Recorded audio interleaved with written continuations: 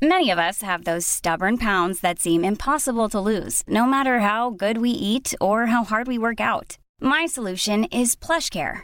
PlushCare is a leading telehealth provider with doctors who are there for you day and night to partner with you in your weight loss journey. They can prescribe FDA-approved weight loss medications like Wegovy and Zepbound for those who qualify. Plus, they accept most insurance plans. To get started, visit plushcare.com/weightloss. That's plushcare.com/weightloss. Hey, it's Ryan Reynolds, and I'm here with Keith, co-star of my upcoming film, If, only in theaters May 17th. Do you want to tell people the big news?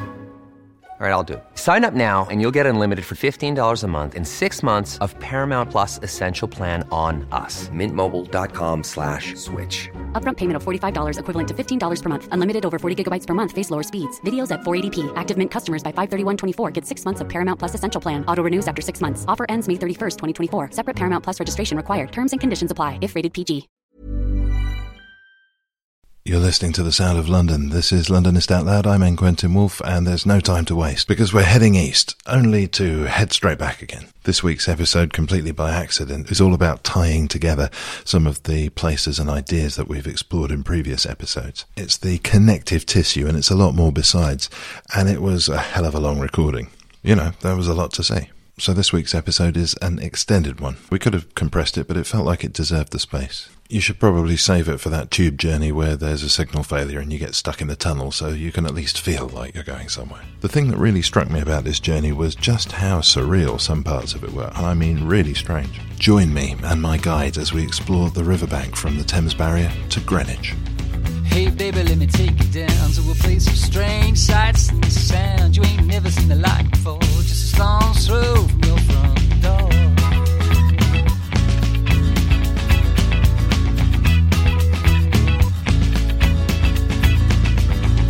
Hey baby, step out with me, see things of the air, land and the sea. Some creep, some saw, down the road, jam brand store. My heart aches for some far off place. No one clutters their view with your name, how you raised us.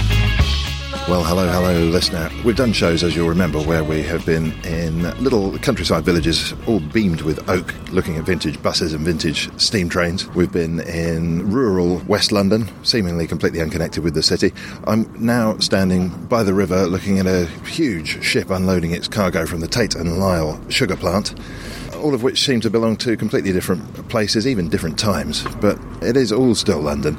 What an exciting city it is. In fact, as we're standing here by the river at the Thames Barrier, we're watching one of the refuse barges heading upriver, and of course we've recorded on one of those as well. If you fancy finding out what that's like, flick back to a previous episode, why don't you? And we're going to be taking a riverside walk, and with me is David Fathers. He's the author and illustrator of the London Thames Path, a guide to the Thames Path from Putney Bridge to the Barrier. David, hi. Good morning. I should describe David to you. I know he's an illustrator. He's been doing some sketching while we've been discussing things before the show here. But he looks as though he could comfortably belong on a Harley with a scarf like that.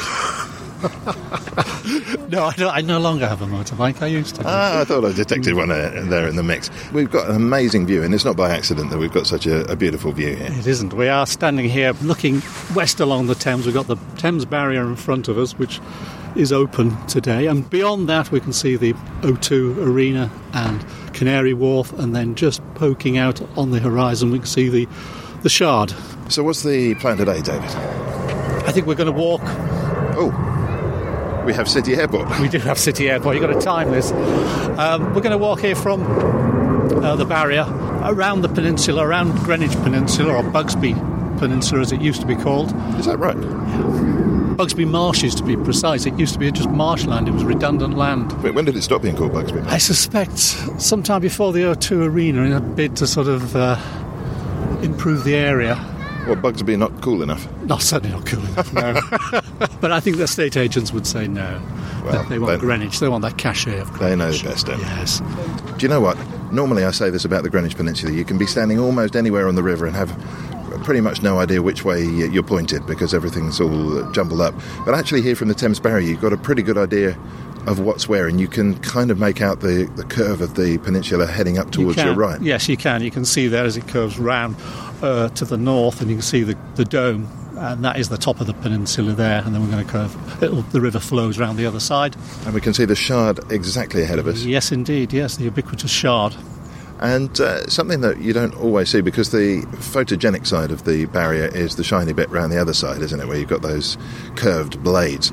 But from this side, I'm struck by the little viewing cabins that you can see on the back of each of those, reminding me very much of a passenger ferry. I always think of them as the sentinels now to the City of London. They're guarding the City of London. I remember visiting this place when I was a wee infant, when the place was just open, which marks my vintage very nicely. And I remember being bored and mindless by the engineering side of things. I shouldn't have been. No, it's fabulous. It's here to sort of protect about 500 square kilometres of London from flooding. It's only been closed last year, 2015. It closed only a couple of times, but 14, the previous year, it closed about 40 odd times. It was closed because of in January 2014 there was a heavy amount of rainfall and some adverse tides, and this was closed for quite a period of time over that month to protect large swathes of London from flooding. Yeah, now a quick note to teachers. If you're in the business of trying to interest children in a barrier, what you want to do is get them to watch one of those disaster films that shows what would happen if London got flooded. Yes. Lots of death and mayhem is what you need, and then show them the barrier. Yes. This is what's protecting us from that. Don't just show them the barrier sitting there nice and prim in the river. No, it's also, I would say, it's good to come down here when it actually closes. They do test it from time to time. What would we see? We see the barriers which are sitting on the bed of the river at the moment. They're not nothing to do with those silver helmets on the islands. There's this sort of piece of sort of curved concrete which is raised up, and it is quite something to see. There's a huge amount of water that's been held back, and then they slowly release it by lifting the barrier further up, even higher, and the water goes underneath. I see. So each one of these has got a kind of a water wheel without the water wheel. Yeah, those yellow cranes on the pontoon, they raise it up into position. Yep. OK, so we're at the Extravagant View Cafe here, where they're out of paninis, so we have no further business being here. One unnerving thing about this place is that the coffee is served by somebody wearing a uniform that says Environment Agency, and that's not what you want to see when you're getting your coffee. There's something weird about that. Yeah, thinking where on earth have they dredged it up from? The answer may be close to hand. Anyway, we're down to the riverside. We're going to swing a left, so we're pointing at London. And you do these walks every now and again, right? Yeah, I've brought friends down here. I've done a couple of guided tours down here.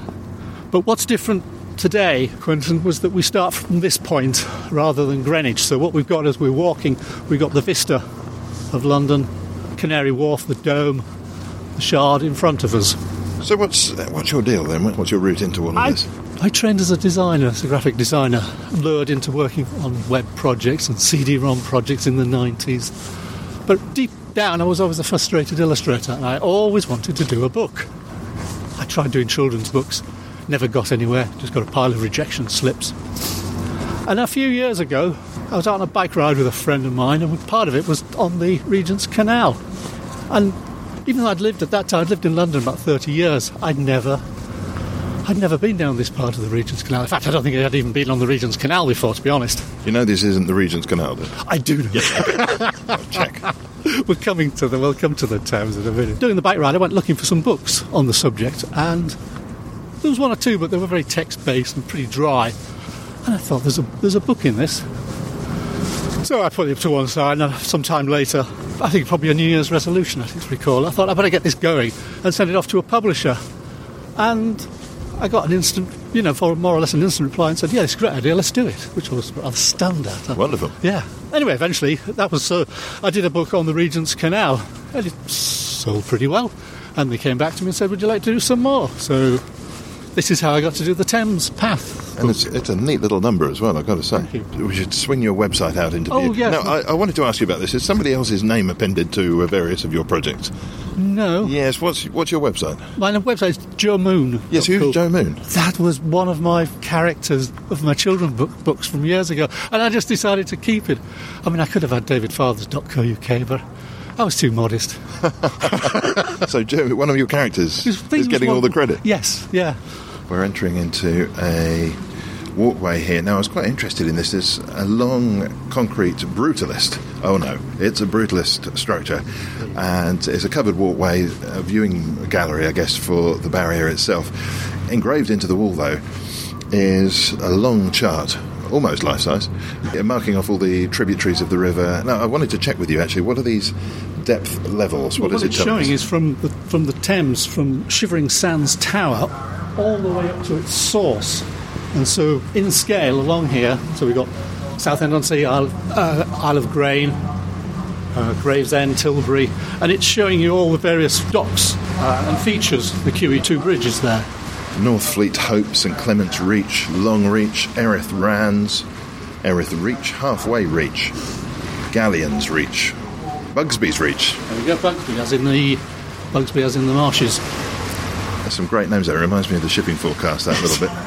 St Margaret's Reach, Horse Reach. I guess we're in Teddington, Twickenham area then. We've passed London now, haven't we? Oh, we missed London. That's missed London. careless. So here we are. Vauxhall Bridge, Battersea Power Station. So, this stretch here is London. We're gesturing to a bit that's about 2 metres long. Yeah. And then we've still got another 100 feet, 150 feet. Easily 150 feet to the source. Now, this is either going to be extremely obvious to you, listener, or it's going to come as much a surprise to you as it does to me. But the left side of this chart, which is to say the bit that's furthest out to sea, the line indicating the height of the river is very low. It's barely higher than my ankle. When we get up to the other end, though, the source, it's at head height. Yes, that's true, but also at Teddington, which I'm trying to find on this wall here, there we go, is Teddington Lock. So up to this point, it's tidal. But by here, there is a lock, and the water is then controlled. So now we begin to sort of rise. Yes, we get steps. Yes. And each one of those is a lock. Penton Hook Lock, Bell Lock, Magna Carta Island. What a great name. Well, that's where the Magna Carta was signed. So that's Runnymede. In Runnymede, yeah. We've got Windsor, there's a weir at Windsor, there's Boveney Lock and Weir. Well, this is all very good. You should get yourself down here. Yes. But we're down here. What are we going to be exploring on this side of the river? I think the next thing we're going to see is the Angerstein and Murphy's Wharf, which is this very old 200-year import dock, which is still working, which is unusual for London. You think most of the import trade has gone in terms of shipping, but this is still working. I don't think there's anything in today, but... Through a maze of foot tunnels that make me think of 60s French cinema. No, 70s French cinema. We're not that far from Thamesmead, where they shot A Clockwork Orange, which is totally similar to this tunnel. Yeah, that's where it's coming from. Yes. That's such a nice view there. That is beautiful, isn't it? It's not good for radio, but it's just the silver helmets of the... This is the sort of iconic view of the Thames Barrier, yes. I would say. Yeah, you'll see this in many a photograph. This is the Thames Barrier. Maybe we'll shove a photo up Acast. I want to question this helmets of figures guarding London, though. Does that mean that the rest of them is under the water? Is that how you see it? Is this like a Pacific Rim type deal? You're just seeing the head and shoulders of these guards, and they are, 40 foot tall. I think we've just identified another way to get kids interested in the Thames Barrier. It's true. Yes. I couldn't help noticing as I was coming to meet you that as we walk past the fairly industrial bit that we're just coming to here, it looks as though there's some storage yards on the left. Well, they wouldn't be on the right. The river's on the right. Incredible pervasive smell of soy sauce. I wonder if there's a brewery or something around here. I wonder. Can't smell it at the moment. It'll strike you. Yes. Or perhaps Amoy have a factory here. When you mentioned that this is an active dock, I was wondering what sort of stuff is coming and going from here. Because, of course, the big news is down at Tilbury, isn't it? Yes, well, Tilbury took, with its containerisation operation, took all the trade, all the shipping away from the centre of London. So all the docks along here, which we'll see later on, by the late 60s were all redundant.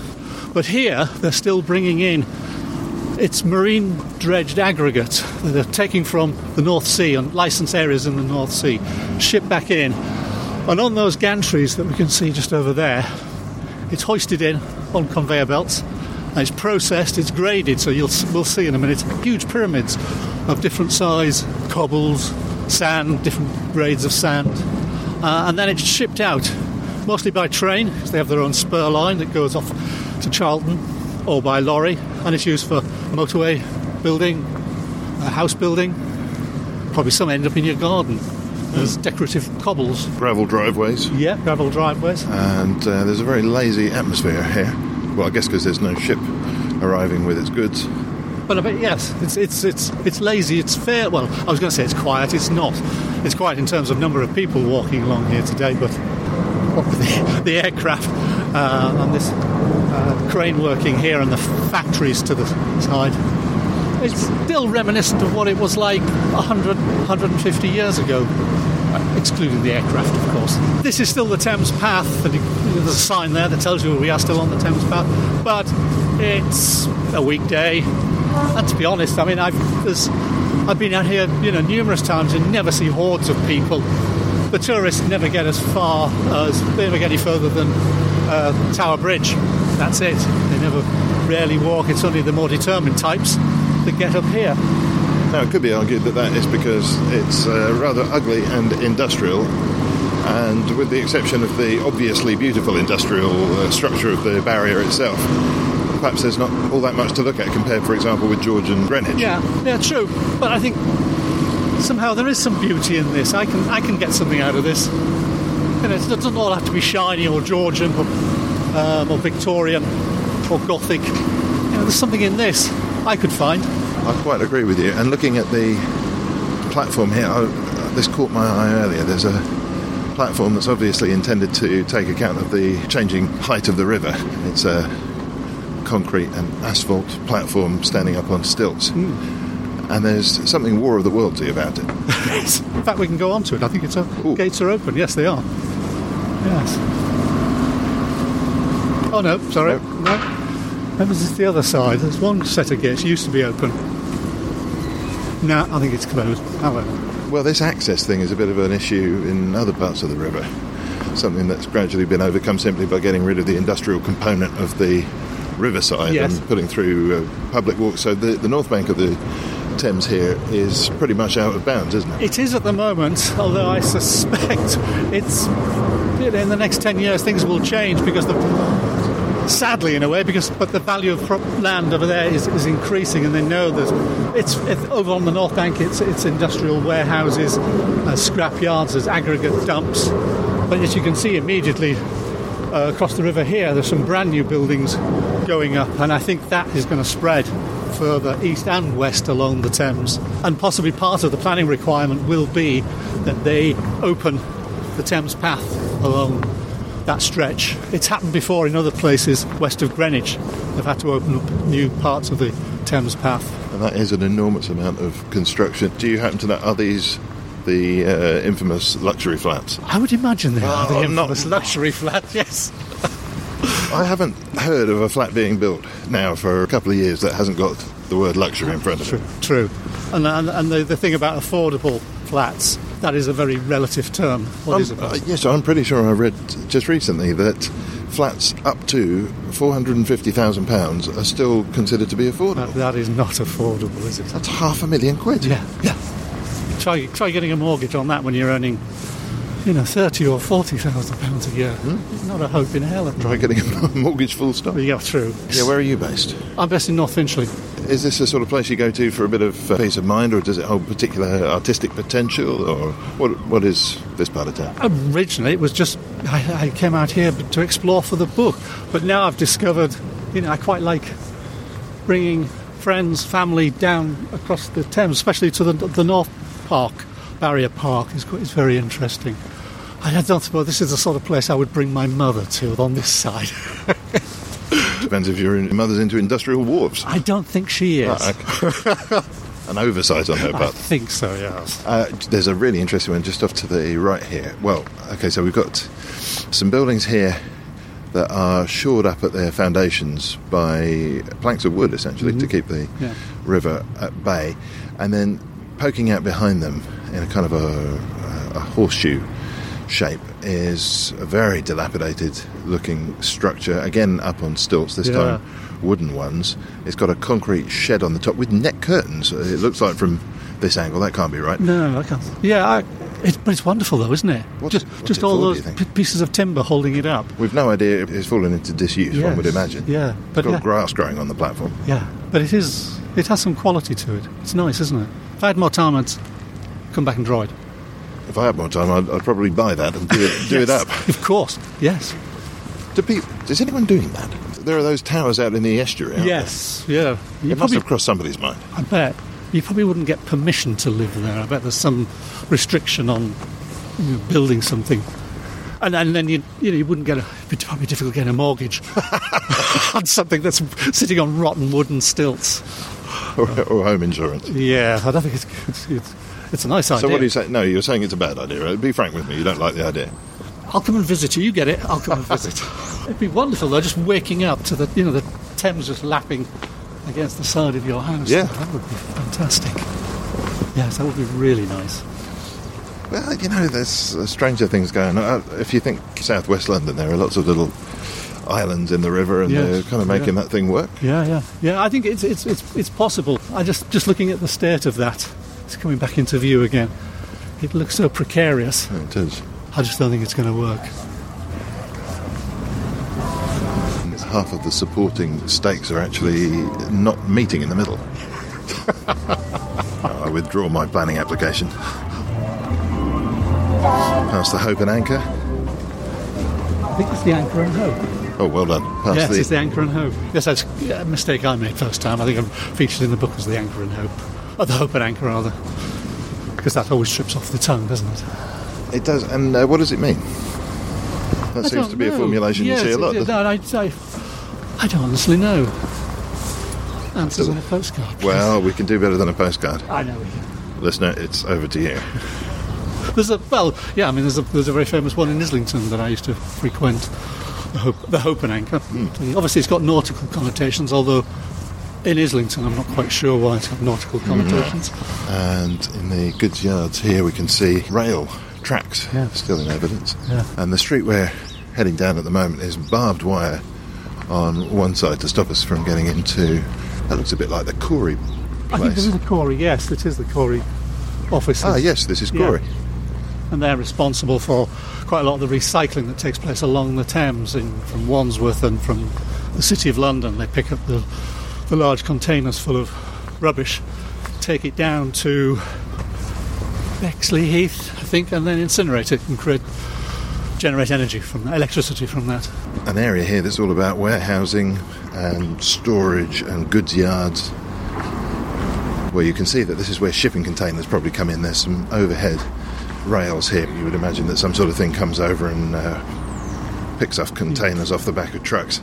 Over the back there we can see conveyor belts in the sky. Well, this is the Angerstein and Murphy's Wharf we were talking about earlier. So here we can see piles of graded aggregate. Yeah, I had something different in mind when you said piles. I imagined something that you might be able to move with a shovel in a day. It'd take more than a shovel to move that lot. You mean piles in the sense that the Alps are piles? Piles of aggregate, piles of stuff that they've got down from the bottom of the North Sea. Well, that might explain that salty smell that I was thinking of. Yes, sauce. yes, it could be. It gets quite pungent further around if they've been unloading. It's quite wet. A lot of the imported aggregate falls off the conveyor belts from time to time, and you can see it all just gets washed out. You can see, I mean, here where we're walking is quite sandy yet. We're nowhere near a beach, and it's all just been blown off here. Gets washed off, blown off. We've got a choice to make here. We can go down Bugsby's Way, if we please. I think that way goes up to the bus stop, which we don't want. We'll continue along here on the Thames Path, because we're going to go right under the import dock. How far does the Thames Path extend? We were heading out east, beyond the point that we met it. Yeah, it's about another 25 miles. Really? Yeah, and it goes to Dartford, near the crossing. That's a hell of a walk. It is. I'm planning to do it in a few weeks' time, just to see what's out there. Are you allowed to walk across the Dartford crossing? Dartford Bridge? No, you're not. But if you go on a bike, you can insist that they carry you and your bike on a truck across for free. Well, I don't know if I'm sure it's free, but don't quote me on that. You haven't exercised this right. I haven't yet, but maybe one day I will try it. But apparently they're obliged by law to carry you and your bike across the Dartford crossing. Well, are you obliged to be popular with them after that? Probably not, no, they'll probably hate you. I'm sure they wouldn't. I'm sure they'd do it in very good spirits. We're being loomed over at the moment by a tarmac plant. Great big cylindrical containers pinched down into a funnel at their base. Well, this is where the grade is. This is where it's dropped in, whizzed around. As I say, I think when these are running, this make a hell of a din. We wouldn't be able to record this, I think, if they were running today. But they just graded out, and you can see just through there the sand, the gravel, and probably somewhere else further the piles of stone. Bit of a Martian landscape going on in there. It's quite nice, actually. This is one of the few places where there's industrial stuff going on and they don't build a 10-foot high wall. You can see over it, you can see what's going on. The barbed wire's not particularly inviting. But you're not going to pay, there's not that much sand you can take away in your rucksack, is right, there? And you're not going to nick one of those silos. You're not, no. You could just create a lot of damage, I think.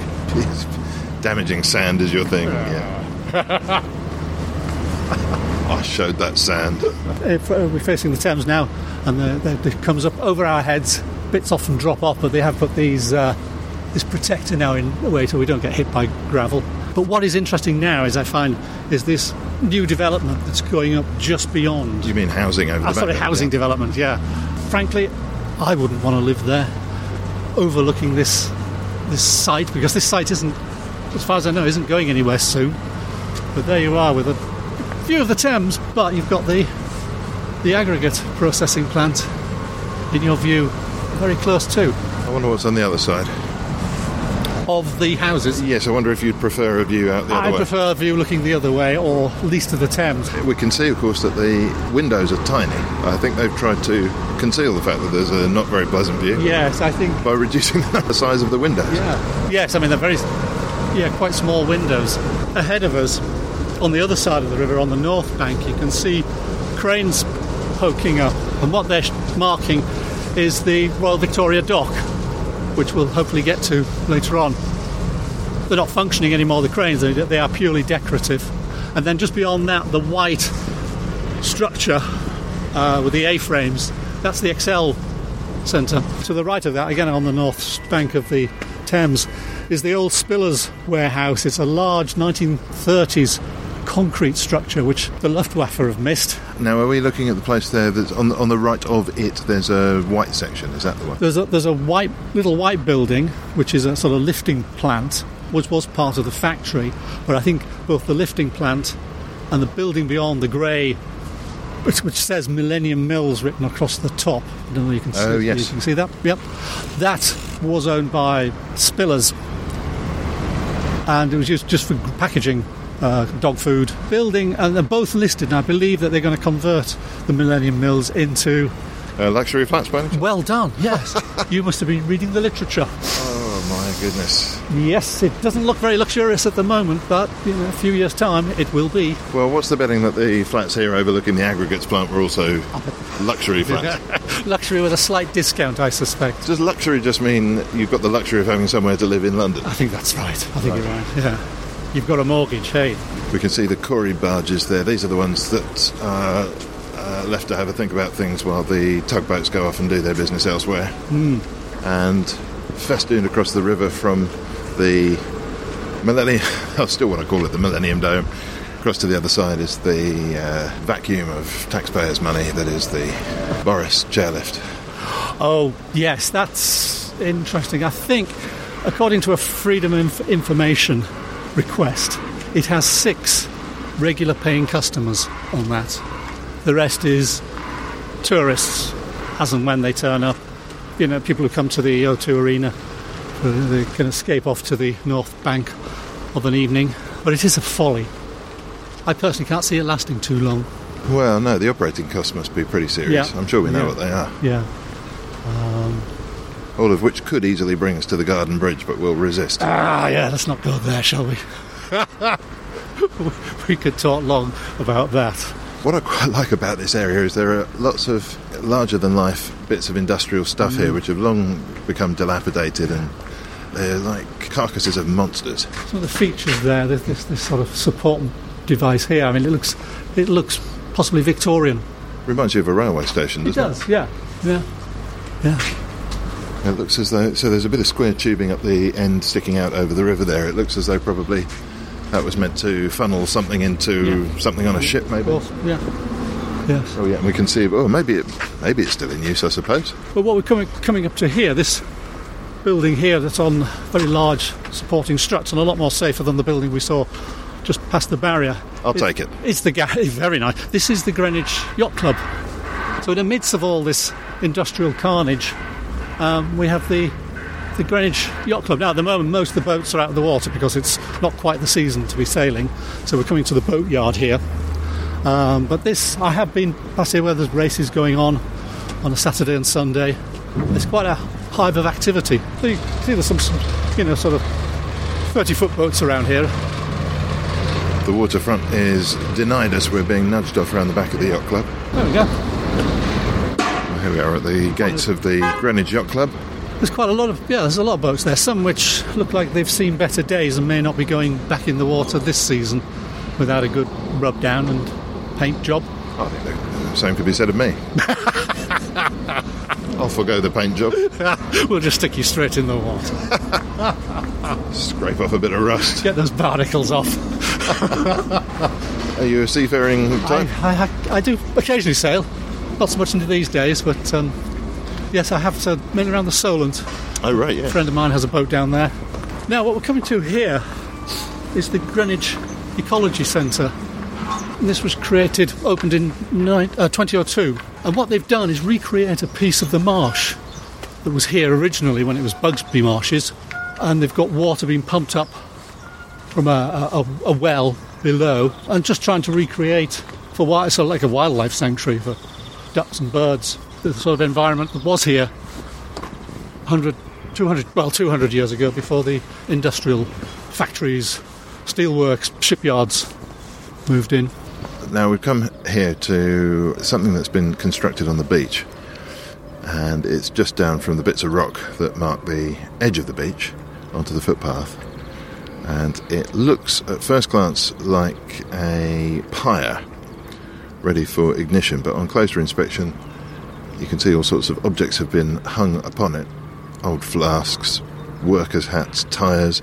Looks pretty much like the sort of flotsam and jetsam of the river has been piled up here artistically. It's been here a while. I've passed this a couple of times, and I think people just add to it as they find stuff that gets washed up. So there's a couple of pieces of charred tree stumps that'll probably get added in the next few days. I don't know who works it, but it's interesting. There'll be a photograph of this popping up on your Acast player any moment now. Well, it's all got very multicoloured off to our left now, just as we come past the westernmost bit of the Ecology Centre. Somebody with whom the kids' TV show Rainbow has left a lasting impression designed these. True. But at least here at Mudlarks Boulevard, they've got views. Mudlarks Boulevard. Get out of town. Yeah, they've got views over the Ecology Centre here and over the Thames. Well, I must say the view out is much better than the view in. I mean, they're weird buildings. Yeah, they don't have to look at it, do they? No, they sit on their balconies, sipping their Pims and watching the sun go down, and we got to look at them. I think you've got an idea of what sort of people live there. No, I wouldn't go that. No. Oh, you mean because I just said Pims? Yeah. So you mean Pims? No, I think. Well, good luck to them, but I certainly would like to own. Yes, I detected that. Yes, I was off. Yeah, we get gained for that. I would like to live by the Thames, but it's probably never going to happen. There's a smooth black brick object here. It's about shoulder height. It's built into the towpath at an angle, and it is a sundial. It was presented to English Partnerships by the Worshipful Company of Tilers and Bricklayers in the year 2000. A polar sundial. Can't really see it working today, can we? Because there's no sun. It's a bit overcast. Well, it's not that overcast. I was hoping for something. Yeah, what is it? 25 to 2. So you should see something there, but you can't. I mean, sundials and England are just a partnership that's never going to work. No. Well, really, you have to wait until it's actually sunny as opposed to just light. Here we go. The sun's coming Here in we now. go. It's not bad. Yeah, 1:30. 20 to 2. There we go. It's been adjusted as well. For summertime. More construction to our left. Yes. Platinum Riverside. That's the name of the development. Yeah. But the thing is with this, what you notice on the other side is there's very little infrastructure. There's very few shops. Transport's not great, is it? Transport is not good. If you haven't got a car, you're relying on the bus because you're not near to a tube station. The nearest tube is at North Greenwich or the O2. Yeah, they're sort of built but without much forethought and schools as well. There's no schools in the area. Again, kids have got to be transported to the school. That sounds like a serious oversight. It does, doesn't it? I mean, it's just let's get these things slung up on this, what was once marshy land. Nobody wanted to live on this. You saw throughout the Victorian era housing developments close to industry in Rotherhithe, Bermondsey, and it got as far as Greenwich, and it really stopped at that point. Although there was a lot of industry going on here, people would have walked to work from their homes, either in Charlton or in Greenwich or further. Nobody wanted to live here because it was very low. There was no wall that we see now. It was dank, disease-ridden, and houses wouldn't last very long. The interiors would deteriorate. These really are the first inhabitants of this peninsula. So what's changed then? Is it all about building techniques? I guess so. Yeah, they will have drained the land. They will pump the water out. There'll be facilities for pumping the water out. And so these can stand. And as you say, yes, building techniques have changed. They've drilled down far enough to build these 15, 20-storey buildings on top of. Yes, what are the depth of foundations required for one of these on a bit of marshland? Yes. Yeah. Yeah, they must have got down to something far more solid than just a bit of clay. You can see the structure in the Olympic Park way over yonder now. You see that? Oh, the orbit. The ArcelorMittal orbit. That's right, yes. Yeah. Have you ever been up it? I have, yeah. Oh, yeah. We've had a look out from their observation platform. Yeah. Is it worth it? No, it's all right. So they've got a sort of a strange Hall of Mirrors effect going on in the observation gallery. Yeah. So actually you're seeing yourself on several of the aspects of the tower, and then you're looking down on the east end of the match factory, yes, was. Of course, yes. What's the company name I'm looking for? Bryant and May. Bryant and May, yes. I think, as with absolutely anywhere in town, if you've got somebody who knows the area and knows the stories and can tell you what each of these places used to be and can fire up your imagination with what was and what might be. Of course, yeah. And it's fantastic. Okay. Yeah. What about the top of the Shard, though? I think that is fabulous. Have you been up there? I have, yes. Yeah, that was... it was very good. We managed to time it so we got a sort of 3/4 an hour of daylight, and then the sun went down, and then just as the sun was going, you could see all the lights just popping up. And it's like looking down on a model village with all those lights and the train set underneath, which is London Bridge railway station, and it's fabulous. I must go back. I'd like to go and take a chance when you're above the cloud and you will just see the taller buildings of London just poking through. That would be fabulous. I was watching the window cleaners up there as I was catching my train from London Bridge Station this morning, and they are suspended from an arm that pokes out at right angles. It's like it may even be a robotic arm. Yeah. It makes it seem like the building itself is alive. Yeah. And it stretches out on an elbow. Yeah. And then from that is suspended this incredibly heavy cage that they're sitting in to clean the windows. Clean the windows by hand. Really? That must be like painting the Forth Rail Bridge, as it used to be. They don't have to paint it anymore, but they used to have to paint it. And once they'd finished, they'd start again.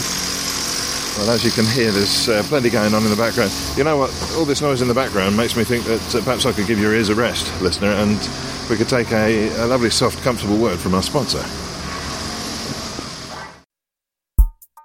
This episode of Londonist Out Loud is brought to you by Squarespace. Whether you need a landing page, a beautiful gallery, a professional blog, or an online store, it's all included with your Squarespace website. And actually, we decided to put Squarespace through its paces. We're very proud of the London blog we run, but we thought, what the hell, let's try putting another one together in super quick time. So we got on the case, using Squarespace. It's very easy indeed. There were some beautiful templates to work with. The customer support was second to none. And within just 1 hour, we'd made a fantastic looking blog all about Peckham. Take a look at our post on the subject, see what you think. Squarespace could not be simpler to use. And because you listen to this show, there's a freebie here for you. You can start your free trial today at squarespace.com and enter offer code Londonist to get 10% off your first purchase.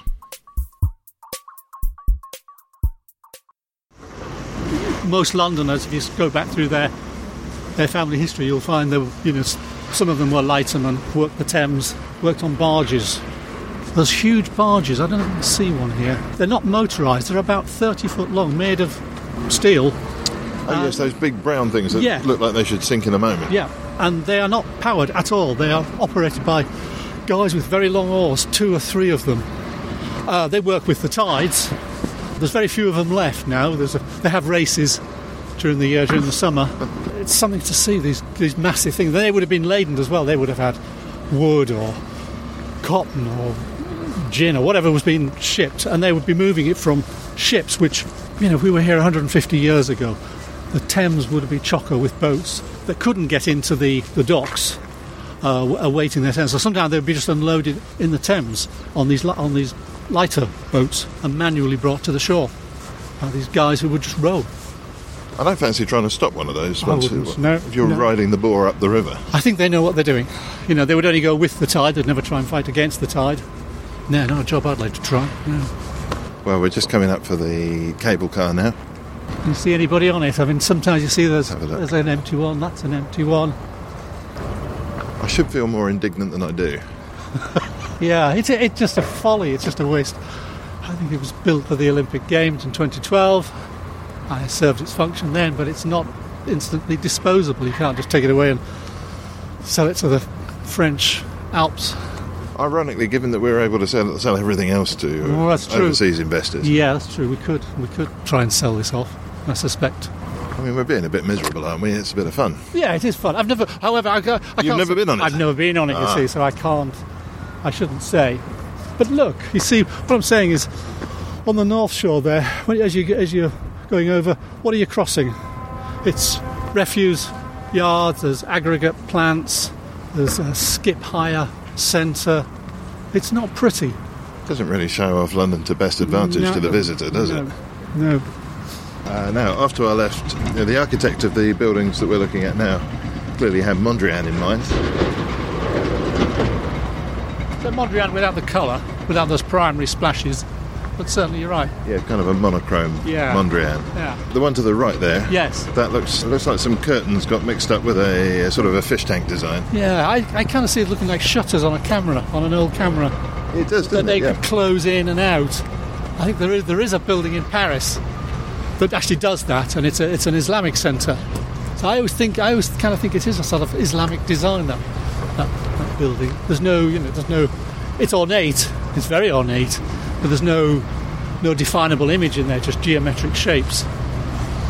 Imagine if you were of a paranoid disposition and you walked past a building that looked like 1,000 cameras. Oh yes, you'd be spooked. Yes. Well, this is one of the loveliest parts of the walk so far. On one hand, we have the hoarding of the building site, towering over us, yellow and red cranes, and to our right, 8-foot blue fencing stopping us from getting onto the ferry without a ticket. I wouldn't fancy this as my daily commute. No. Although it's nice though, commuting on the river, yes, absolutely. But to come off here, no. I think this station really here is just for visitors to the O2 Centre. So they're coming for see a concert or an exhibition. What we got there on the North Shore is the point where the River Lee enters the Thames, and it's quite, how should I say, unaffected. It's not, well, for one thing, the River Lee was never culverted like most central London rivers, built over, went subterranean, and here it just meanders. We'll get a better idea when we get over on the other side of how it meanders, and this is how rivers such as the Fleet and the Walbrook would have entered the Thames. It's tidal, and it's you've got that the light ship, the red ship there. It's now a recording studio, but it's kind of as Thames as it used to be, the London, the central London Thames as it would have appeared, with decaying banks long before Bazalgette and his friends got to grips with beautifying the Thames back in the 1860s and 70s. It's almost, I mean, if you ignore all the debris, well, it's quite, I'm going to say, idyllic. Of course, it wouldn't have been there. You'd have had all sorts of filth in the Thames and carcasses and gunk. Yeah, this is the cleanest it's been for several hundred years, and I think once they get the Thames Tideway Tunnel finished, it'll be even cleaner. You'll be able to swim in it. What do we know about that? There was lots of talk on the show a couple of years ago, and we've heard precious little since then. Well, it's happening. It's got you got the go-ahead last year. Has ground been broken? Yes, I believe so. Yeah, I mean, it's very controversial if you're living there close to one of these portals that they created, where they're going to dig down and be working. I won't say they're working around the clock, but you're going to have trucks coming in during the day, taking debris away, bringing raw materials in. It's not going to be pleasant, but London needs it because the Bazalgette sewerage system, which was designed for 4 million people, and here we are with nearly nudging up 8, 9, 10 million people, is overloaded, and consequently whenever there's a heavy downfall of rain, the system is overloaded and sewage has to go straight into the Thames. There's nothing else they can do about it, and what they want to do with the Thames Tideway Tunnel is eliminate that completely with this big tunnel that's going to go underneath the Thames and will carry all the sewage away to the processing plants just further to our... It's that time of the year. Your vacation is coming up. You can already hear the beach waves, feel the warm breeze, relax, and think about work. You really, really want it all to work out while you're away. Monday.com gives you and the team that peace of mind. When all work is on one platform and everyone's in sync, things just flow. Wherever you are, tap the banner to go to Monday.com. Hey, it's Ryan Reynolds, and I'm here with Keith, co-star of my upcoming film, If, only in theaters May 17th. Do you want to tell people the big news? All right, I'll do it. Sign up now and you'll get unlimited for $15 a month and 6 months of Paramount Plus Essential Plan on us. MintMobile.com/switch. Upfront payment of $45 equivalent to $15 per month. Unlimited over 40 gigabytes per month. Face lower speeds. Videos at 480p. Active Mint customers by 531.24 get 6 months of Paramount Plus Essential Plan. Auto renews after 6 months. Offer ends May 31st, 2024. Separate Paramount Plus registration required. Terms and conditions apply if rated PG. Wow. Nice. Yeah. What you're hearing are the sounds of people everywhere putting on Bombas socks, underwear, and T-shirts made from absurdly soft materials that feel like plush clouds. Yeah, that plush. And the best part? For every item you purchase, Bombas donates another to someone facing homelessness. Bombas. Big comfort for everyone. Go to bombas.com/ACAST and use code ACAST for 20% off your first purchase. That's bombas.com/ACAST. Code ACAST. East. I think the people objecting to the project should be the people at the other end of this tunnel. Because that's a lot of poo that's going to be arriving on their doorstep. It is. It's not on their doorstep. No. But I know it's hard if you're living there, and in the next few years your life's going to be sort of made a misery because of the work that's going on. But, Well, it's one of those ones, when you go somewhere that you're not familiar with and your nose detects that you're downwind of the local sewage treatment works. Yes, yeah. So anybody who's got They're not going to... No, it's the sewage plants, I believe, are still going to be the same existing sewage plants across Ness. But they'll be working overtime. They'll probably improve the size of them. They're well to the east of London. What I'm talking about is the points where they're building the tunnel and they've got to bring the materials in to start digging. So they're bringing concrete in, they're taking refuse out. Now, apparently they are going to start taking a lot of the spoil away by boat, which is a good thing. Use the river. We're right next to the O2 now. Yeah. Now, this was created for the Millennium Exhibition 2000 and has since been sold off to now the O2 Arena. And there's an interesting feature at the top. You can actually walk to the top of the dome. About 30 quid, I think it costs to walk. It's more expensive than going up the Shard. And I don't quite get it. I think I'd rather go up the Shard any time than walk. There's no lift up this. We'll see it in a minute. I think we'll get further around. You'll be able to see people who spent their 30 quids to get up there. Well, two objections. Firstly, it's not that elevated a vantage point from which to survey the Thames. Secondly, if you want to get up high and see this part of town, then you've got the cable car right there. Which is a lot cheaper. Yes, absolutely. But there's there was an opportunity there to make a few quid for the O2 promoters. So why not? I'm not proud. I might open up my shed for the same experience. Stick a step ladder next to it. Yeah, I could open my loft, knock a few tiles out. Yeah, why not? Yeah. Periscope up through the chimney. Yeah, tenner a pop.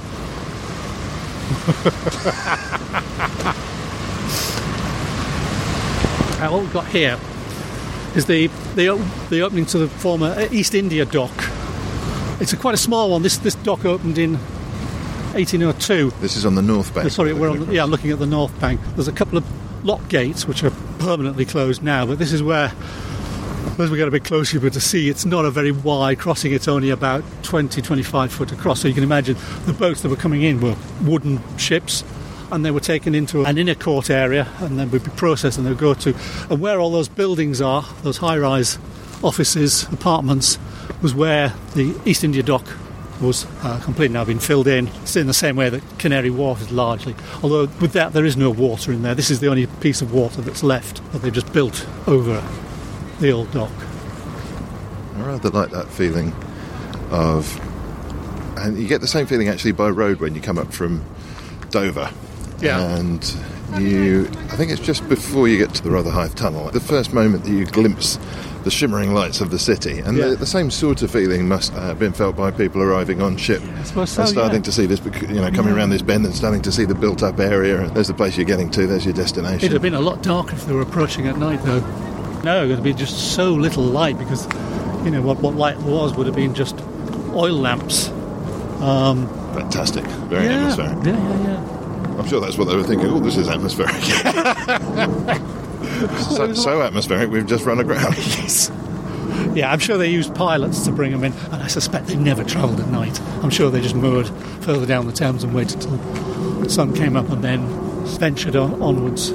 So shipping would have been not only tidal, and therefore the different jobs, the time of day at which they could do them would vary because of the bridge heights and all of that stuff, but also seasonal. Yes, yeah, of course, shorter days during the winter. There would be less time to do any manoeuvring. Like I said earlier, a lot of boats were just left out on the Thames here 150, 200 years ago. This river would have been chock with boats just moored up along the middle, just waiting to get in to the docks. Do you happen to know what people would do while they were waiting? Probably whittle. Oh, whittling, yes. Yes, sailors would whittle, I imagine. Renowned whittlers. Yes. They'd probably go ashore and, drink themselves into a stupor. They've been at sea. Maybe they've come from the Caribbean or India, or China. So they'll be desperate for some shore leave, I should say. They should probably have made that gap a bit wider then. They should. But they were narrow. But there were small boats. These were wooden-built ships. These weren't oil tankers and container vessels that we're used to today. And that's the problem. That's why everything moved further east towards Tilbury. As the boats just got bigger and bigger, these just couldn't cope. That became quite obsolete a long time ago. It was then the Royal Docks were established in the 1850s and 60s to take larger and larger, and then metal hold ships were getting in. Well, because you can see as we're walking here around in the top of the peninsula, and we can see that the sandbanks extend out probably a quarter, a third of the way into the river. Mm-hmm. Not ideal for a ship with a big draft. No. Although they may have dredged it then. Now that there's less, there's not big vessels coming up and down the Thames now, so probably won't bother dredging this, because this is a slack point on this peninsula here, on the south side. Sand just gets deposited. Fastest flowing water is on the far side, so that's always a deep channel. They'll keep over there. Entrance there too, as you can see, advertised Blackwall Yard, again a small entrance built for the West India Dock, which was built about 4 years before East India Dock. So about the turn of the 19th century, there's a huge amount of work going on around here, and that was another wharf that had been created purely for trading with the West Indies. Now, controversial thing about that, of course, the money found to build that dock was through slavery. That triangular trade between here, Africa, the West Indies, and that rotation of taking captured slaves from Africa over to the West Indies to work on plantations, and the produce brought back to here. So that dock has a rather tainted history. Is that reflected or memorialised in any way over there? I'm not sure. It should be. There may be a memorial in there somewhere. I've never seen one. As we've rounded the curve now of the top of the peninsula, we can see the Barclays building, the HSBC, Citibank, and the big pointy one.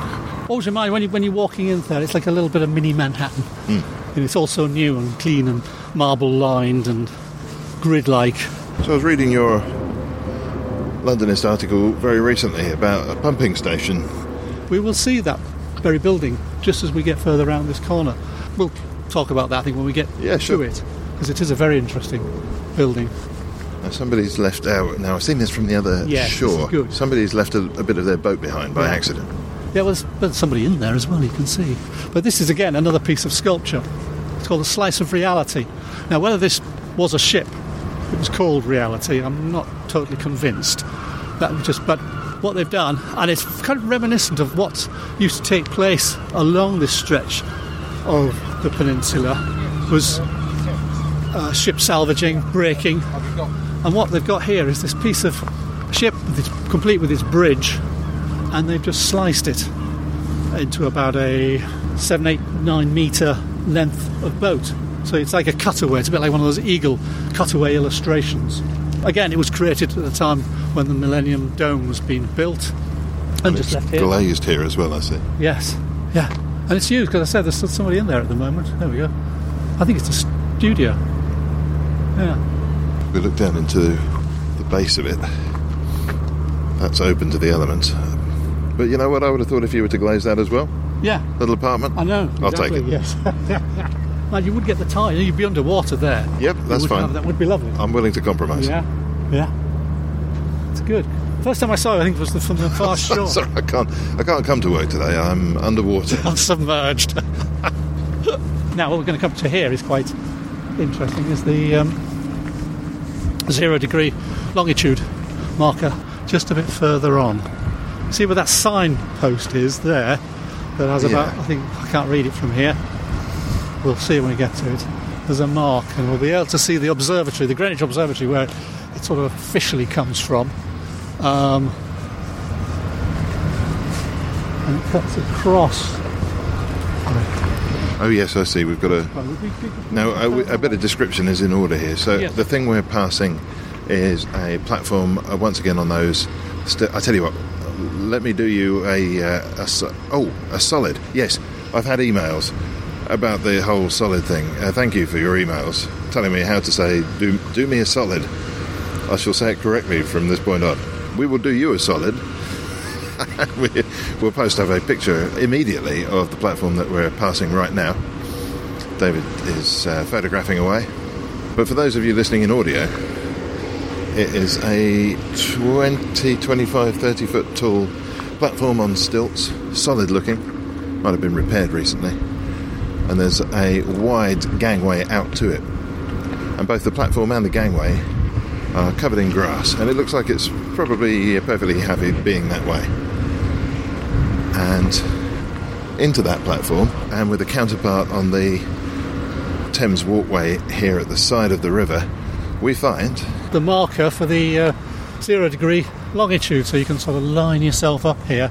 So we're looking absolutely due north, but we turn round, we should be able to... Can I guess this? Due south? Due south, but there's a crane in the way, so I can't see. But there is the Greenwich Observatory, which is the marker officially marking the 0 degree longitude. Unless you're French, in which case I strongly disagree. Parisians tried to get it back in the 19th century. And there's a sign here which reads here 24,859. And what that means is that if you were to start walking from here, head north, 24,859 miles later, you'll come back here. You will circumnavigate the globe. You might have to do some swimming though as well.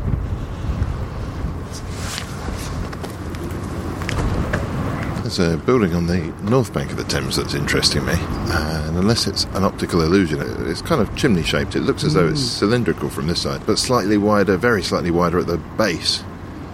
I don't know anything about that building. No, me neither. It's very new. As you can see, they're still fitting it out.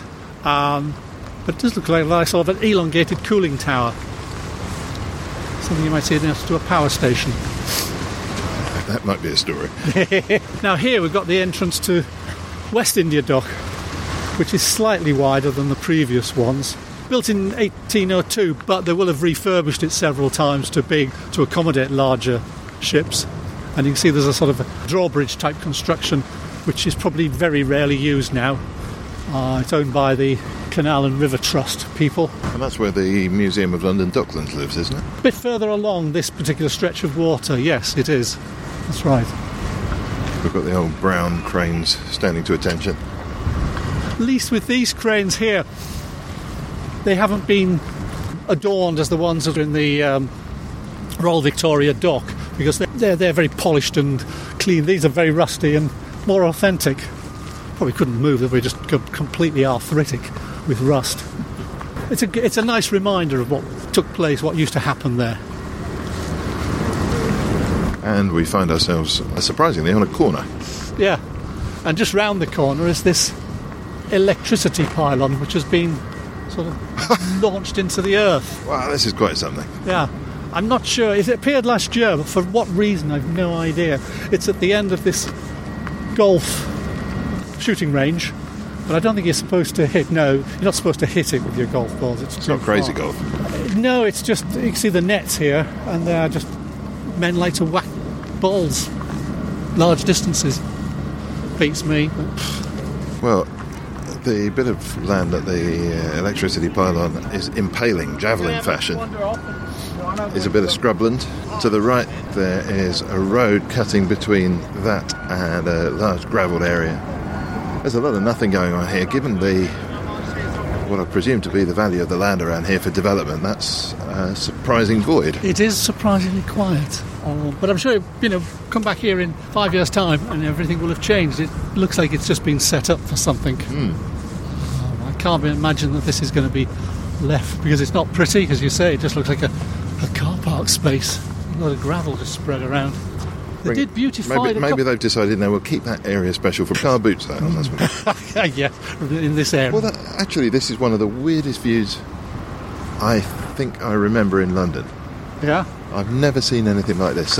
It is slightly surreal, isn't it? We've got the O2 there. We can see Greenwich bus station just over the way there. But we're standing next to a chain link fence. A ventilation shaft for the Blackwall Tunnel. Yes, ventilation shaft there. Yeah. Then there's this big expanse of gravelly nothing with an up-ended full-size electricity pylon sticking out of it. And really, there's no structure for about half a mile inland. It is unusual for London. Then we've got our river. It's got the river to the right of us and the city there. Yeah. Very strange. As I say, it won't last. No, definitely not. And that gas, if I'm not mistaken, that former gas holder is coming down, sadly. Because that was another of all the sort of quite basic industries that took place on Bugsby Marshes, which is now Greenwich Peninsula. Gas production was one of them. That was a real stink of an industry. Coal would be brought in, burnt to create town gas, and that was a holder for the town gas. But along with that, there was chemical works on this peninsula. There was steel works, shipbuilding, boat building. Pretty nasty area, So it's a lot of this. Most of it has gone, as we'll see, and it's just been built upon with expensive flats and a golf range, of course. Must have cost a fortune to clean that ground up. Yes. Oh, yes. If you've ever been past a site that they're clearing of an old gasworks, it stinks because all the chemicals have leached in well down into the earth. All that soil has to be brought out because it's contaminated. You can't build upon it. There's a charming building on the north bank of the Thames there, unmistakably Art Deco, set up all in white. It's relatively new. It's not, it's not real. No, it's not. No, it's not original deco. It's, it went up in the 80s when in the development, but it is nice. It is quite a relief from the tower blocks behind it. Now we can beginning to see the pumping station, which doesn't look anything like a pumping station. Now, this is the subject of your article. Yes, this is the Isle of Dogs pumping station. It is kind of a low, small warehouse with an apex roof, but it has two large columns either side of the portal, and it's in a sort of Memphis style, but the Memphis style is of an Egyptian theme, and there's a reason for that. The architect, a chap called John Outram, when he was designing it, he picked up on themes that Joseph Bazalgette had picked up when he was creating the sewage system and the embankments for the Thames. And if you're familiar with the benches on the Thames, they've got camels and sphinxes cast in metal at the ends of each of these benches. And the reason for this was that there's a phrase which is on a memorial to Joseph Bazalgette next to the Thames near Northumberland Avenue, and there's a phrase in Latin which basically says, "He who placed chains upon the Thames." And this is what effectively Bazalgette did. He canalised the Thames to make it narrower so it would flush out quicker on the tide, because prior to that the Thames in places was 2 to 3 times the width we see today. And so the architect, when he was building this pumping station, thought he would continue with this Egyptian theme, this iconography, and developed it into the building we see across on the North Shore in the Isle of Dogs. Well, no one can accuse it of fitting in. No, it's quite lovely. It's quite unusual. You know, you're thinking, you walk past and think, what on earth is that? Yeah. If I had to guess, I would be thinking in the direction of a local sports venue with some ambition. Yeah. Maybe a theatre of some kind, but even then. Yeah. And it's, the funny thing about it, and we'll see when we get closer to around the other side, it is quite elaborate. There's quite a lot of expense has gone into the building of it, and yet it's unmanned. It's an automatic station. It just gets serviced. And I should actually talk about why it's there, because the Isle of Dogs is actually below the mean water level, high water mark, and it used to get flooded. And so they've stopped that now by building a wall all the way around it. However, when it rains, of course, it's still prone to flooding. On the other side, the land we can be standing on that wall and you see how the land drops away lower. And so when there's a flash flood or prolonged rain, that pumping station kicks in and pumps the water out into the Thames. There's 2 other pumping stations as well, but it is needed, which is essential. So we've come to a bit of the Thames that I've only seen from one of those Cory barges before now. Very wide part of the river. And on the north bank of the Thames there, a cluster of ominous, almost Gothic-looking buildings. They look residential. They've got a sandbank that they're huddled around. But there's, I don't know, they seem to be cast in shadow where everything else is in sunlight. Very peculiar effect. Yeah. The beach is surprisingly popular. Whenever I go past it, there's often kids playing down there. This kind of reminds me back in the 30s by the Tower of London. The council then shipped in a load of sand for kids during the summer to play on the beach, and which is slightly unsettling because the river then was really unpleasant. It was not a place you want to put your kids into, but they didn't seem to worry too much about that, and they had a fine time. And that piece of sand there is sort of similar, but the river is a lot cleaner now. Well, we're saying all this and reassuring ourselves, but we're walking through some of the worst air quality imaginable. Yes, it is quite stinky around here. Did you know that 40,000 people a year die prematurely because of poor air quality in this country? Yes, I am aware, yes. I feel lucky if we make it to the end of the podcast. You think one of us might die?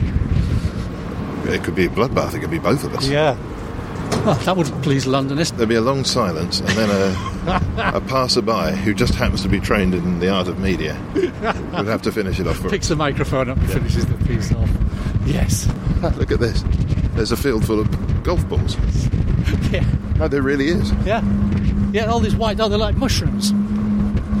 First glance. And there's you can see just further over, there's what I thought it is a boat upended, but it's got looks like it's been made into a duck or a bird. You see its yellow beak. Oh, yes. This is all a bit surreal around here. It is, isn't it? Well, there's nobody. Oh, there's a couple of people playing golf, but it's a working day, so. I wonder why they don't go and collect their balls. I think they have a machine that sort of, probably a robot that comes out and hoovers them up. I'd like to see that robot. Yes. You know, there's that bit in every human male that wants to drive one of those lawnmower tractors. Yeah, drive on. Yeah. I want to drive the ball collecting robot. Yes. We might have reached a bit of an impasse here. I'm not sure. There are several massive concrete blocks laid across our path. Inland, I think. Oh, it looks like we can. These like tank traps. They do, don't they? Maybe the golfers are particularly anxious. It might be that robotic golf collecting car that makes a bid for us, tries to escape. Construction going on ahead of us. Yeah, I think this is more aggregate sites. It's going to be aggregate or luxury flats then? It will become luxury flats once it's been aggregate. Oh, aggregate then luxury flats. Yes. But as we get further round the bend, Greenwich will begin to reveal itself to us. We can just see one of the domes of the former royal palaces, and I think, can't quite see it yet, the mast of the Cutty Sark will begin to sprout up too. We'll see those. Now I've got a feeling we used to be able to go down here to the right. Yeah, we're not going to be able to stay by the riverside. Sure whether they've closed it off. I don't know what you think, David, but it looks to me like they are building this construction site from Lego. I think this is just a barrier just to keep us out and stop us playing with their cranes on a evening when they've gone home. Oh, you know what? It's because normally they put up wooden hoarding, but on an exposed part of the river like this with high winds, they can't do that. We're not going under there, are we? Yeah, he scraped us through. Really? Yeah. Well, that woman on a bike just came through, so I think we're... Yeah, well, she could get away from it fast. Be okay. Thanks. So we're walking under the digger at the moment that's leaning over from the footpath into the construction site.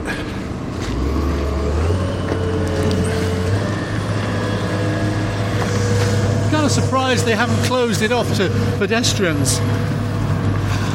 Here we go. Look. Well, if you're into your aggregate, my goodness, you've just hit the mother lode.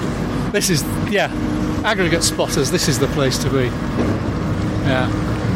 It's not quite as glamorous as the Angerstein and Murphy's Wharf, but... That was glamorous, wasn't it? That was glamorous in terms, but this is not bad. This looks compact and effective to me. Yeah. But it'll be servicing a lot of the building work that's going on around here.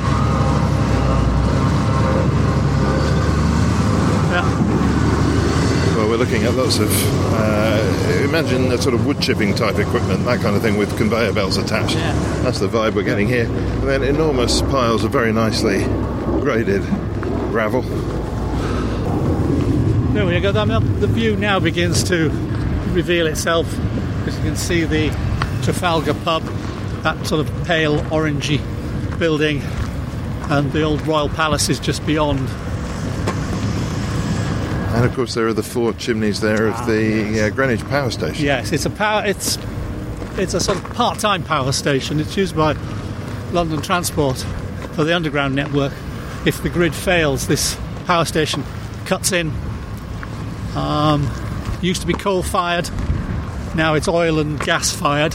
So does that mean that there's somebody in there right now reading the paper waiting for an emergency? Yeah, and probably smoking a cigarette, although it shouldn't be smoking a cigarette, but you know what I mean, just feet. Well, I don't think we can be defaming them in that quite so readily. I guess so. Again, it may be a bit like the pumping station. It may be an automatic thing. Somebody in another remote spot just throws a switch and the thing fires up, but I imagine it would have to be manned.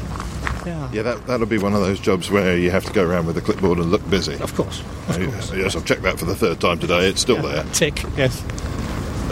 And there'll be some junior there as well. Yeah. Who's getting bussed around needlessly. Have you checked that thing? There could be an emergency any minute. But there hasn't been an emergency for the last 20 years, boss. Exactly. Yeah, I don't know how frequently it is used. Have you ever seen it working? No. I've never heard it working, but it might be fairly silent. And of course you don't see steam belching out the chimneys. Now the chimneys have been reduced. They were about a third taller before. When it was a coal-fired station, you would know when it was running because you'd see smoke billowing out. But now it's more invisible fumes, so you don't see anything working. So it can kill you without you noticing. Exactly. And that gantry at the front of it, that rather industrial, that's where the colliers would come and unload coal. One would imagine they come from Newcastle in the northeast. I think the drinking game for today's episode would be a shot of whatever you fancy on the word industrial. Yes. We wouldn't finish this walk, I think. No, that an aggregate. I'm not suggesting we should be doing the drinking. Well, there's bits of bird strewn all over the place. Pigeons strewn around, yes. Now here's a yard just to our right here that looks like it has something to do with boat salvaging or reclamation. See some winch gear here. It's been probably taken off a boat, but one of the very few that's left now on the Greenwich Peninsula. This is one thing we haven't talked about is the Blackwall Tunnel. This is the Blackwall Tunnel? This is the approach to the Blackwall Tunnel. This portal here, this sort of little castellated sandstone building is the entrance. Although we are about 3/4 of a mile away from the tunnel proper, but this was the original entrance built at the end of the last century, and there used to be a sister structure on the north bank. That got demolished when they decided in the 60s we needed another tunnel.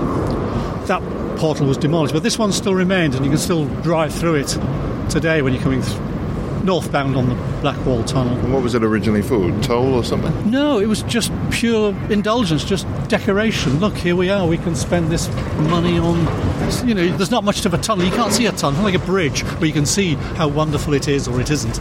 With a tunnel, it's invisible. So they spent money just creating this gateway to the north. Gateway to the north? Yeah. Well, there was a gateway to the south on the other side before they demolished it. Now, it's interesting because when they decided they needed another crossing back in the 1880s, there was all sorts of plans put forward. Bridges were proposed, but the problem with a bridge, it would have to be so high to allow masted ships underneath. It was just almost impossible, and especially when we were talking about horse-drawn traffic. The ramp would have, started somewhere in south, several miles south of here to get a good run up. So a tunnel was opted for. And as I say, by the 60s, the single-bore tunnel wasn't enough, so they built a second one. And as we know, they still need more crossings in the Thames. There's talk of a Silvertown crossing somewhere between here and the QE Bridge, QE2 crossing. It's very important, because the idea that a motorcyclist breaking down in the tunnel can bring all of East London to a standstill for most of the day as well is ridiculous. Yeah. I think my favourite aspect to that whole thing is that as you come out of the tunnel, if you're heading south, there's a sign telling you that breaking down in the tunnel without fuel will incur a penalty. But of course you only see that sign once you've come out the other side. A bit late, isn't it? You've got to be very unlucky to run out of fuel in the tunnel. Do you think if you saw that sign, having broken down without fuel, and then come out the other side, you think, if I'd only known. Yes. Now, with the other side of the breaker's yard, this sort of dark brown metal structure that we see in front of us is actually, it's like an L-shaped building. Boats are brought onto it and they're floated up. It's like a floating dock, and they can be pulled out of the water. This is effectively sunk down. Boat comes in and then they pump all the water out. It floats up with its platform to the side, raises the boat up so it can be repaired, or in this case probably dismantled. It looks like a boat itself. It does. I don't think you go very far on it. But it's all been taken away. We've been wending our way through a narrow channel between fencing and hoarding, respectively. And at the end of it, suddenly, having passed through an industrial wilderness, we are seeing very abruptly stuff that really belongs in Teddington or Surbiton. Nice municipal handrails, willows over the grassy bank. So we've been transported in the space of 5 metres. Make the most of it, because it's not going to last very long. Oh, OK. Yeah, it is an aberration. Rounding a corner. Oh yes, it's back to horrible again. Yes. I like those houses just on the Gale on the North Shore. But they do look rather Dutch. Whether there's a reason for that, whether there's a Dutch connection there, that is what we're looking at there. Is what used to be, probably less so, called Cubitt Town. Right, now, we mentioned Cubitt in a previous podcast, and a Cubitt is buried in West Norwood Cemetery. Now, what is this Cubitt Town named after? Well, it's named after the builder, Cubitt. I wonder if this is the same fella. I don't know, let me have a look. For once you've stumped me now, and I will have to check this one. Have you got a decent reference book you can turn to? I have got this book in my bag, which is the London Thames Path by David Fathers. Yeah, I've read that one. Here we go. Right, next page. This was built by William Cubitt, who was an MP and was brother of Thomas Cubitt. And Thomas Cubitt, he was responsible for Pimlico. He built. That's the fella. That's the one, right? So it's his brother. So the MP, what's an MP doing building an area? Surely the builder should be building. Yeah, well, he's probably, he was an MP who had other things to do, I would guess. Are you suggesting that there was in that time an MP with lots of extra spare money around? Guess there was. Who wasn't spending his whole time focusing on his MPing duties? Probably not, no. I think he was busy aggrandising himself by having a part of London named after him. You wouldn't make that connection today between property investment and being an MP, would you? No, not at all. No. But I don't think it is referred to as Cubit Town anymore. I'd like to bet estate agents don't call it Cubit Town. It's Isle of Dogs, it's Island Gardens, but not Cubit Town. Paradise Peninsula. I mean, again, the Isle of... Shangri-La Town? Yes. Again, the Isle of Dogs, very much like Bugsby Marshes, Greenwich Peninsula. It was marsh. It was below the level of the high water mark and consequently flooded a lot. Again, until, very recently, until, Cubit arrived, they started building houses there, sort of houses for the workers who were working in the Millwall dock and further north to the West Indies dock. Well, that's the thing. Despite the fact I've been railing against the luxury housing, and I'm not suggesting for a second we don't need housing that's genuinely affordable, a lot of the manual jobs that were going on in this part of town have evaporated. We're just down to the guy reading the newspaper over there in the part-time power station. There's very little industry in London per se, and the scale of what, one of the reasons why the dock developed was because of the need to get goods, raw materials in, goods out, and London made so much, manufactured so much, from chemicals to railways to pianos to ceramics. We didn't have a piano industry. There was a huge piano industry. It was a major form of entertainment. It was the sound system of the Victorian times. There was no, there was no radio, no television, no PlayStation. This is what families did, and there's numerous piano factories, redundant piano factories in London. Now there's quite a famous one in Camden Town, a circular building just off Oval Road. But there was many piano factories in London, and of course they were shipped out to other countries, to the Empire. So there was a huge need for the Thames, this super highway for getting materials in and finished products out. And bringing finished products in, of course, importing foodstuffs and dyes and cloth. We're at the point of the trip so far that feels most abandoned. Yes, it is. Here we're sort of getting towards the southern end of the peninsula, and the point we're standing at here, a couple of years back, this was a boat salvaging yard all along here, and it's completely been removed. Yeah, you're pointing at a gravel beach. You wouldn't know that anything had ever been there. No, you wouldn't. No, and they've taken absolutely everything away. Every last bolt has been removed. Well, that's very effective salvaging. It is very, yes, of course, that's what they're good at.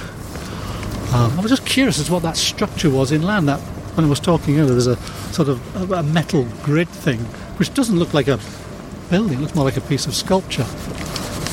We'll see it maybe when we get past here. But every time I come along here, something new's appeared. I haven't been probably down this footpath now for about 6 months, and the change is phenomenal. These buildings, and you can't miss them because of these many shades of turquoise and orange apartments that are going up. If you want a tasteful turquoise apartment, this is definitely the place to come. It is. Yeah, you've got multiple shades there. You've got a choice. And some very fine views. I can see that one on the corner there, on the right. Oh, yes, you've got a view there over Greenwich. No aggregate within view? No. Well, there's the downside to everything, I suppose. There's a mudlarker down by the shore there. Either that or he's lost his wallet. Yeah, I suppose he's mudlarking, yes. And you can see that actually there's remains of another salvage yard here with just the runners left, those decaying wooden runners where ships would have been sat on while the boat was taken apart. Again, all gone, all taken away. Yeah, I mean, that whole salvage thing must have been a massive phase in the devolution of the Thames as a port. Yes, yeah, there would have been lots of smaller, the barge types, the unpowered barge type needed taking apart and recycling, melting, and larger vessels too. Just the smaller ones that plied up and down the Thames, offering various services to the docks. I'll get strangled if I assert that the Thames is anything less than a fully functioning port, won't I? I'm in this bit of the Thames, of course. By whom? Who's going to strangle you? Oh, the stranglers. Oh, right. Okay. But it isn't, it's not it is no longer a fully functional port. There's tourist boats and there's the clipper boats, which is, very commendable, but it's not the, if you see photographs taken, late Victorian photographs of the Thames when it was chocker. I wouldn't say you could walk across the Thames on these, but it was, pretty close. There was so much shipping out there. Something I've never understood about Victorian photography. Mm-hmm. So when it came to photographing, for example, the river and the traffic on the river, no problem at all. Mm-hmm. But if they were photographing an individual, then the person in question had to sit there for about half an hour, feigning interest. Yeah, I think. Well, the boats. Did they have to get the boats to? Could everyone just stop? Yeah, well, you don't see detail, I guess, but they don't move that much. Or if they did, they would blur. This was this magnificent IKEA corridor that we're going through here. This blue painted corridor was another salvage yard, but again, it's gone. Well, it strikes me that we've been spending about half of our time on this walk in corridors. Well, it's just development work. We're between the old industries going and the new apartments arriving, and that's purely what it's waiting on. I'm sure all this land has been snaffled up. It's being cleared. Yes, you can see there all that pile of rubble, which will get graded, cleared. New hoardings gone up over there. So another one of those apartments. So whoever bought there thinking, oh yeah, we've got great views out there over the Thames, will be sadly disappointed in a few years' time when another block goes up. A rare glimpse of river.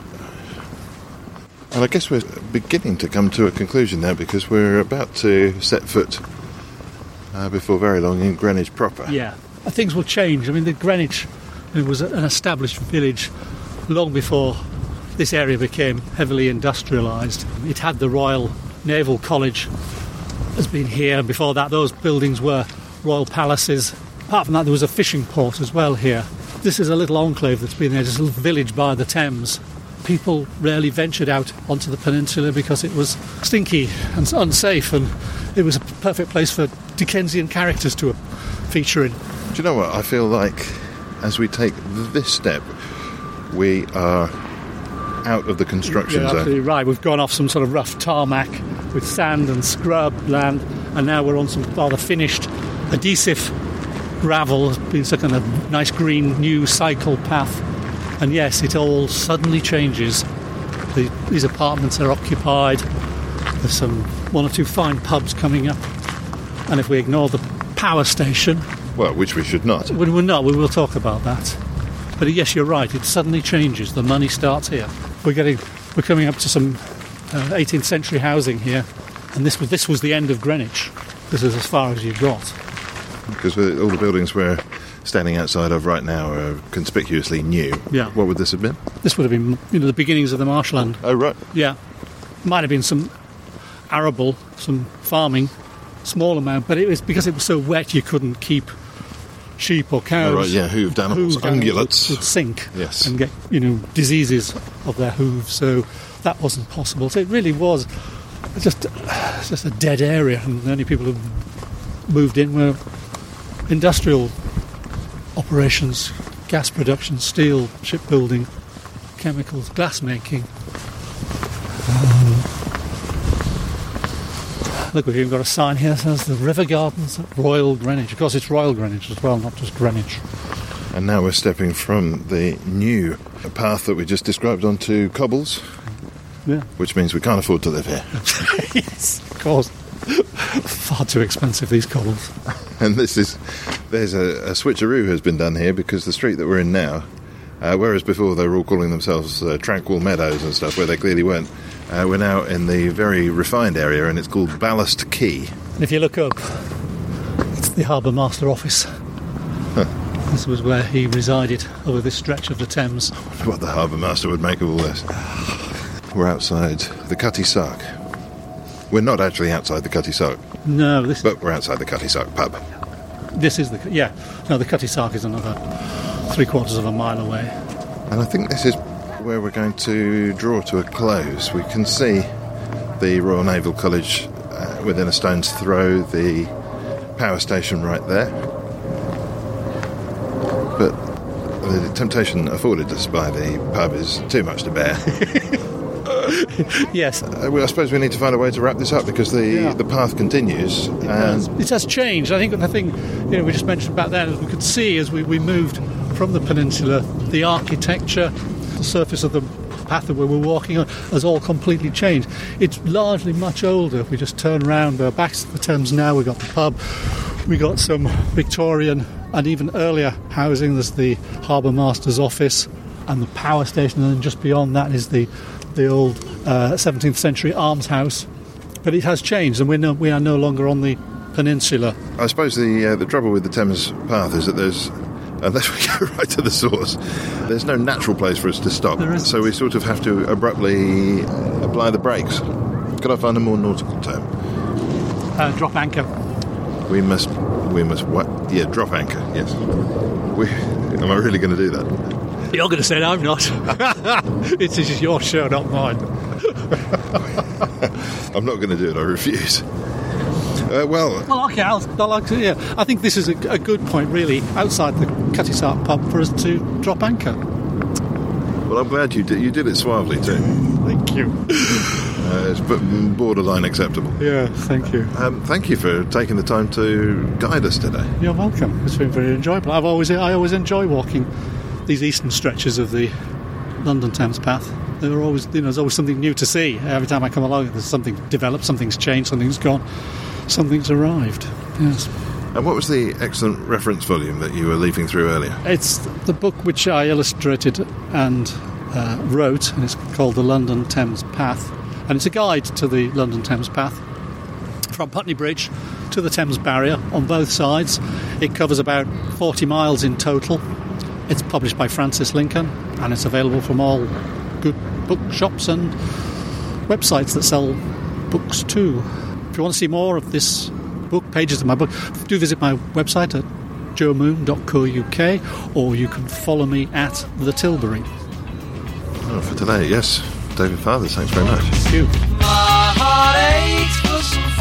And that's all for this week. My thanks for this week to David Fathers. Thanks to Bernie Barclay. Theme and incidental music was by Songs from the Howling Sea. My name Quentin Wolfe.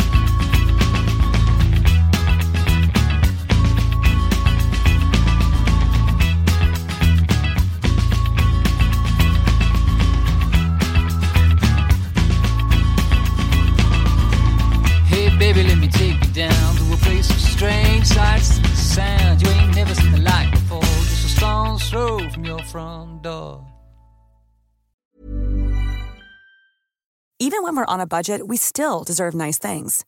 Quince is a place to scoop up stunning high-end goods for 50 to 80% less than similar brands.